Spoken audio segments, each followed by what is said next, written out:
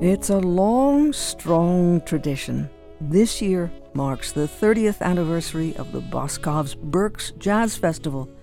The roots of jazz in Reading are deep, and they center around the late, great jazz saxophonist Frank Scott, who opened clubs in the area and played with Bing Crosby and Ray Charles, among others. Each year, Frank Scott is remembered by Berks Arts with an award established by the Gerlin Foundation, and the 2020 award was presented to Benny Sims, bassist, bandleader, producer, composer, and educator from Berks County.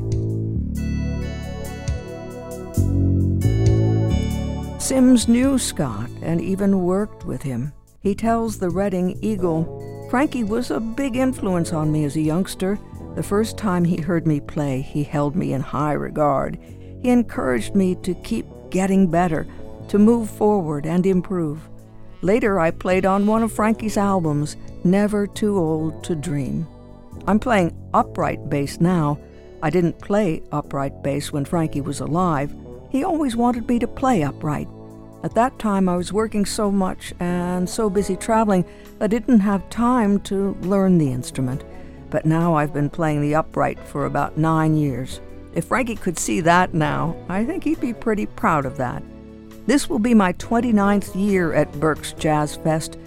The first year, Cliff Starkey and I were in Japan with the 3 Degrees Band. Frankie did the first year of the festival. The next 2 years, Cliff and I did it with Frankie. Frankie was the attraction at the time. It was great to hear him play, and his deliberate jazz approach to playing ballads was amazing to me. He played beautifully. I remember thinking that someday I will own the music like he owned it.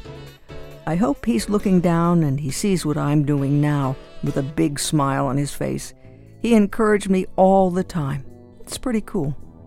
That from the Reading Eagle in April this year. Words of Benny Sims. So the tradition is a living tradition in Berks County, and Year 30 opens this Friday, August 13th, with Grammy Award-winning trumpeter Chris Botti.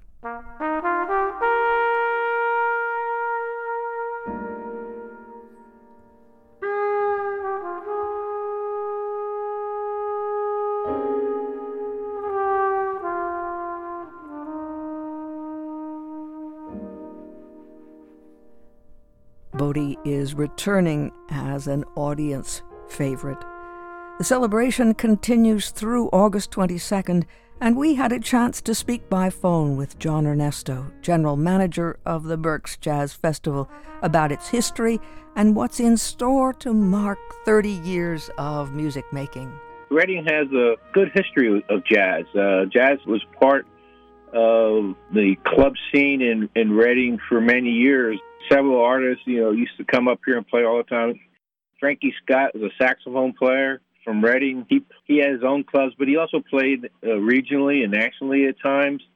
And he was kind of like a legend in Reading and Berks County for jazz. And in fact, to recognize his legacy and continue his legacy, we created the Frank Scott Award that's given to someone in the community, mostly musicians, who have maintained their passion for jazz and have done a lot to keep jazz alive in the community. So, Frankie was part of the early years of Jazz Fest. Unfortunately, he passed away in 1995. But, there was definitely a jazz scene in the early days in clubs and restaurants and things like that. Tell me then how it was that the festival came to gel and take off. Well, the Jazz Festival started, it was a collaboration between the Berks Arts Council at the time. Now it's Berks Arts, but Berks Arts, the Visitors Association, and a group of hotels in the Wyomissing area who wanted to create a cultural tourism event during traditionally a slow period of time for business, and particularly the hotel business. And that's how it started. They targeted, March, early April time frame, and that was the beginning of it. And it started out as a 2.5, 3-day fest, Friday, Saturday, and Sunday. And it was off and running. It had its ups and downs, obviously. I was involved at the very beginning. I was the marketing director at the Reading Eagle, the newspaper, and they asked me to come on board, help with marketing and community communications and things like that. And the third year, I was like co-chair of it. And the fourth year, they asked me to take over, and I was been general manager since the fourth year. It's been a long journey. So. And John, how about your early years? Were you a music lover? Were you a musician? And how did you come to your love of jazz? It's funny. I became a jazz fan while I was in high school, listening to Dave Brubeck back in the 60s. That kind of hooked me on to instrumental jazz. I do not play an instrument. I'm not a musician. And I always loved music. And as I got older, back when I was in the 60s and early 70s, I was a big fan. I used to go see Motown shows all the time. And when I got married, my wife Susie, she was a big fan of music. You know, we go to concerts all the time. So we kind of have it in our souls, I guess, to the love of music. I never was, I would say, an avid jazz fan. But when I got involved in the Jazz Festival, obviously that changed. And it just opened up a whole new world to me in many ways. And even so many styles of jazz to enjoy and take in. Well, you actually did then have a chance to book the Dave Brubeck Quartet before he passed away. Did you, a couple times? Yes, I did. That was one of my great memories of this festival, of doing this, was actually getting to work with Dave Brubeck. I mean, I sat there that night when the first time he played the festival, and I was just sitting a little off stage to a little bit, and I would just like, wow, this is pretty cool, you know? So it was a journey from the mid to late 60s and listen to his music. Now here I am involved in the Jazz Festival presenting Dave Brubeck. You know, you go like, how did this all happen? It did. Yeah, now we're presenting his sons doing the music of Dave Brubeck this year. So it's pretty cool. As I get older, I have a great appreciation for things and feel blessed and humbled that some of the things we've been able to do and the people we met and had the opportunity to work with, and some have become friends of mine now, and I feel very fortunate, very, very fortunate. As you said, there are all kinds of styles of jazz, and you're living up to that this year as well. Yeah, to do a 10-day festival like we do, I mean, it's imperative that it's a diverse lineup of music genres and styles. I mean, you couldn't do it if you did the same style of music all 10 days. You would never be able to sustain it. So when we went to a 10-day festival, we made it a point to make sure that we focus on traditional jazz, contemporary jazz, blues, gospel, a little pop, even a little Americana bluesy, soulful stuff, you know. And it served us well so far. And, you know, big band music. So you're appealing to a lot of different audiences, and it certainly helps keep the festival successful with a 10-day format. What's the central venue? The DoubleTree by Hilton in Reading, downtown Reading, is the host hotel and host venue. We're doing, I don't know how many shows there, but we're doing a lot. One of our venues we lost, and so the DoubleTree picked up some of the shows, so we're going full tilt there all 10 days. We have shows in the small ballroom, the big ballroom, in the amphitheater, and in the club, in their restaurant, so there's a lot going on. Tree will be a very, very busy place for the 10 days, August 13th to the 22nd. Well, John, how about some of the highlights? Well, I mean, we opened with Chris Bodie on the 13th. But one of the things that makes this festival fun to program and produce is that we have the ability, relationship with artists, to create special shows, unique shows that you're not going to see anyplace else. Like our 30th anniversary festival on August 14th. It's going to be hosted by Rick Braun. It's going to be produced by Eric Marienthal.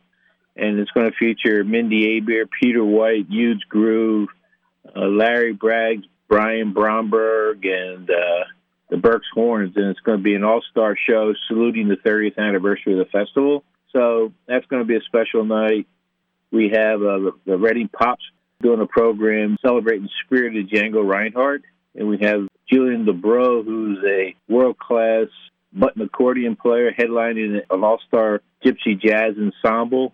And he's written a special concerto for the festival, for that show, recognizing the 30th anniversary of the festival. It's a 30-minute piece that's going to be part of that performance. So those are the kind of things that I enjoy putting together. It's fun. And when you have artists who are willing to do it, it becomes a great collaboration. And then throughout the week, we have a Berks Bop Big Band on Wednesday night, which is always a treat. We do a program called Berks Bop, where we get all the contemporary jazz artists and they play bop music for a night. And then we turned it into a big band in our 25th anniversary with Chuck Lowe produced it. Unfortunately, we lost Chuck in 2017. So this year, to celebrate the 30th and to recognize Chuck, we're doing the 30th anniversary of the Berks Bop Big Band. And Andrew New and Eric Mierenthal are musical directors for that. So we have this all-star big band featuring, the likes of Gerald Albright, Rick Braun, Aubrey Logan from Postmodern Jukebox on trombone. So that's a special thing. So, there's a lot of different things that we do. One of the biggest shows we're doing this year is on Saturday, August 21st.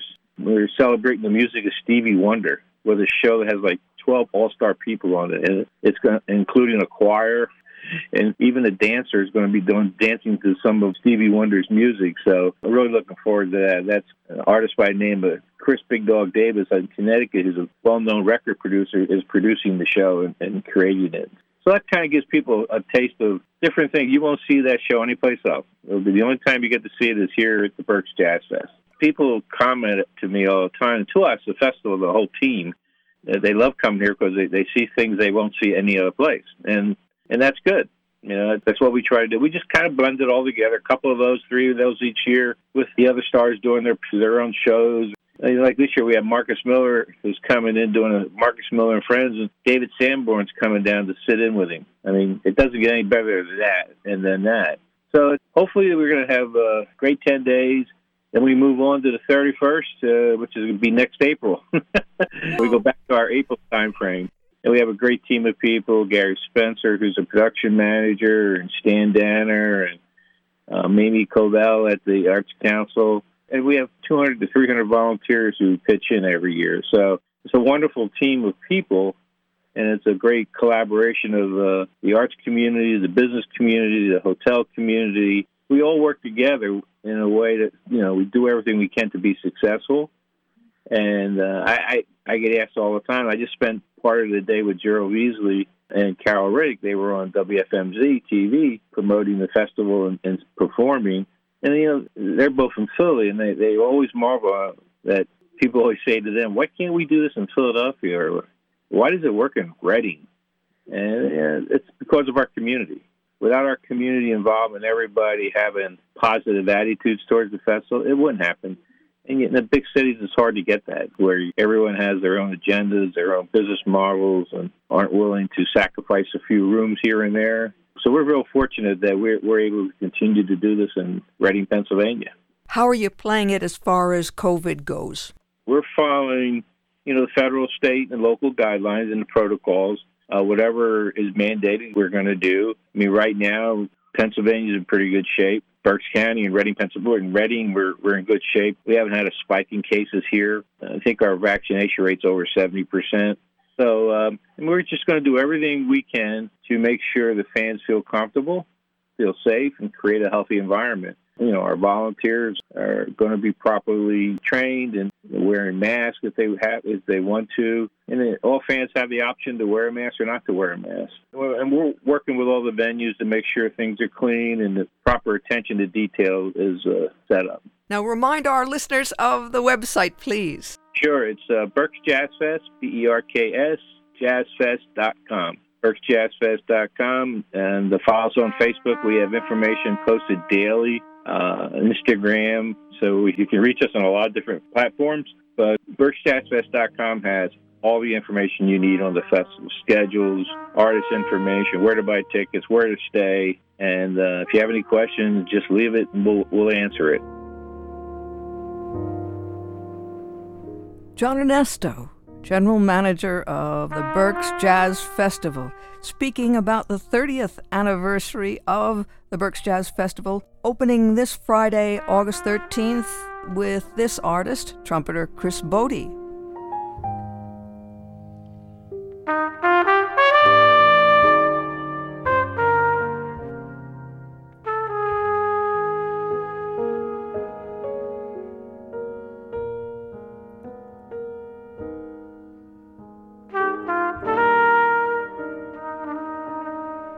The festival runs through August 22nd at the Doubletree by Hilton, Reading, and you can see the complete schedule online at berksjazzfest.com. berksjazzfest.com. The Berks Jazz Festival 30th anniversary celebration, August 13th through the 22nd, berksjazzfest.com.